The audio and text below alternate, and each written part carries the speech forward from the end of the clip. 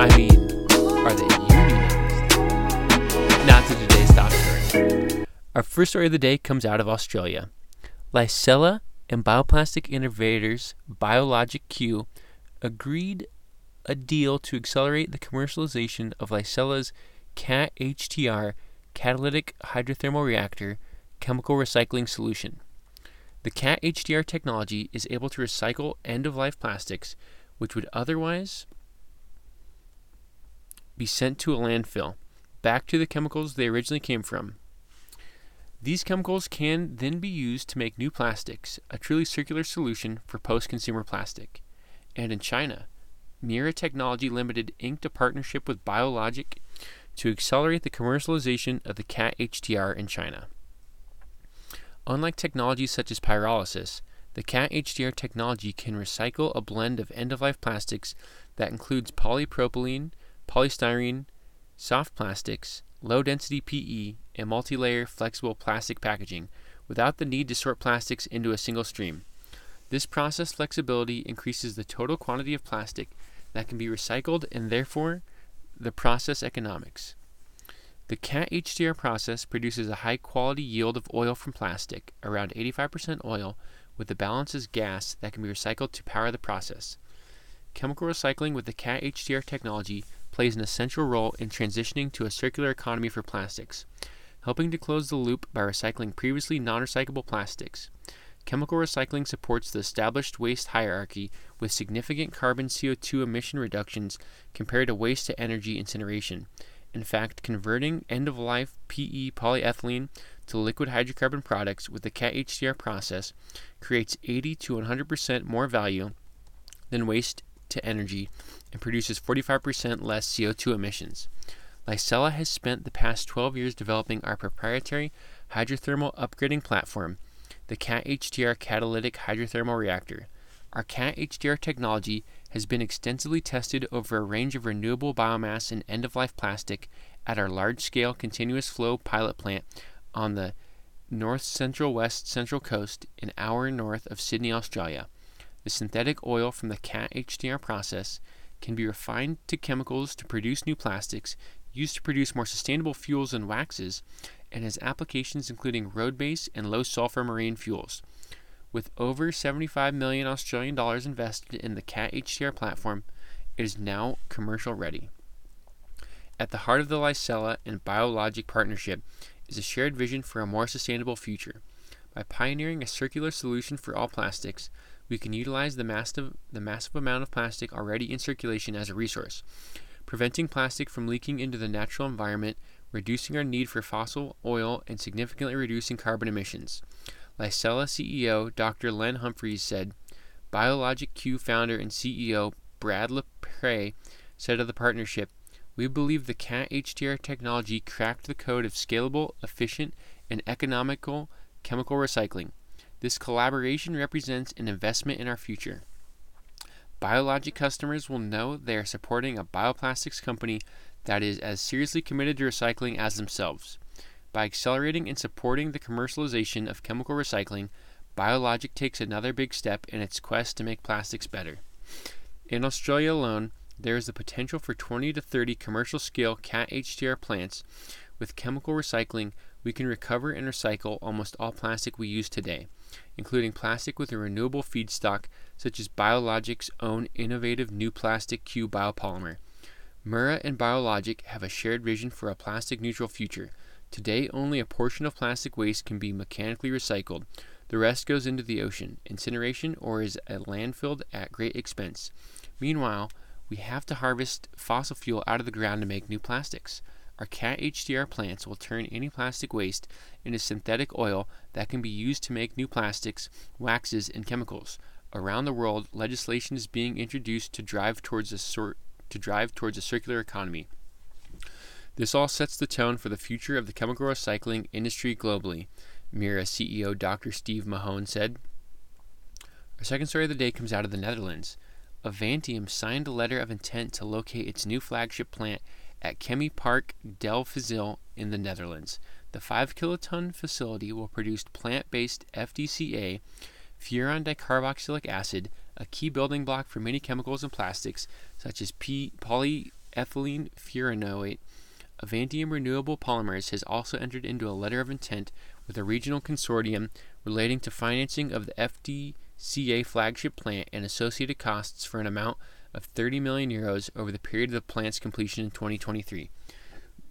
Avantium and the regional consortium comprising the province of Groningen, Groningen Seaports, NAM, Investment and Development Agency for the Northern Netherlands, Fonds Nieuwe Investor Fonds Groningen, and Growafonds believe the new plant will be an important step in helping transition the chemicals industry away from fossil resources and towards sustainable feedstocks. The new FDCA flagship plant will be located near Avantium's demonstration plant for plant-based monoethylene glycol and its pilot biorefinery, producing glucose and lignin from non-food biomass. In November 2019, the Bio-Based Industries Joint Undertaking, BBI and JU, in an EU body, reconfirmed the award to the PEF Efference Consortium, coordinated by Avantium Renewable Polymers, of a €25 million PEF Horizon 2020 grant. This grant supports the establishment of an innovative value chain for the use of plant-based FDCA and PEF. Reaction from the stakeholders. Avantium and Groningen share an ambition to support the transition to a circular economy, said Nienke Homan, regional minister of the province of Groningen. Along with the increased innovation the flagship plant will bring to the region, the Avantium plant will create over 60 highly skilled jobs and provide significant indirect employment opportunities. Avantium's decision to build its plant at Delfzijl is a testament to the strong ecosystem that the region provides for green chemistry. According to Cass Koenig, CEO of Groningen Seaports, Avantium's business fits perfectly into our Chemport Europe ecosystem, where we work together on a shared ambition, changing the nature of chemistry. It is our goal to achieve a fully sustainable chemical industry by 2050. The regional consortium members and Avantium Renewable Polymers have entered into a letter of intent relating to a conditional financing of 30 million euros for the engineering and construction of the flagship plant, working capital, startup costs, and operations of Avantium Renewable Polymers. The financing of the regional consortium is subject to customary conditions, including due diligence and completion of documentation and formal decisions by Avantium on the construction of the plant and the associated capital expenditure. The definitive financing mix is to be determined over the coming months, but is intended to comprise grants, equity, and debt. Furthermore, the region is supporting Avantium in its search for additional grants and other financial instruments in respect of the required expenses needed for the startup of the flagship plant. Groningen Seaports offers us an excellent location with the right infrastructure. The province of Groningen is at the forefront of a green chemistry development and has an exceptional reputation in investing in technologies for a sustainable future, said Tom Van Aken, CEO of Avantium. We are delighted to have reached another important step in Avantium Renewable Polymers funding process for its FDCA flagship plant. Together with the PEF grant and the investments by Avantium, we are on track to attract the funding for the FDCA flagship plant, which we aim to have in place before the end of 2020. We are now focused on progressing our discussions with potential strategic partners. Our third and final story of the day also comes out of the Netherlands. Netherlands-based Good Fuels is a leading supplier of bio-based bunker fuel for the shipping sector, notably a wood-derived HFO substitute it calls biofuel oil.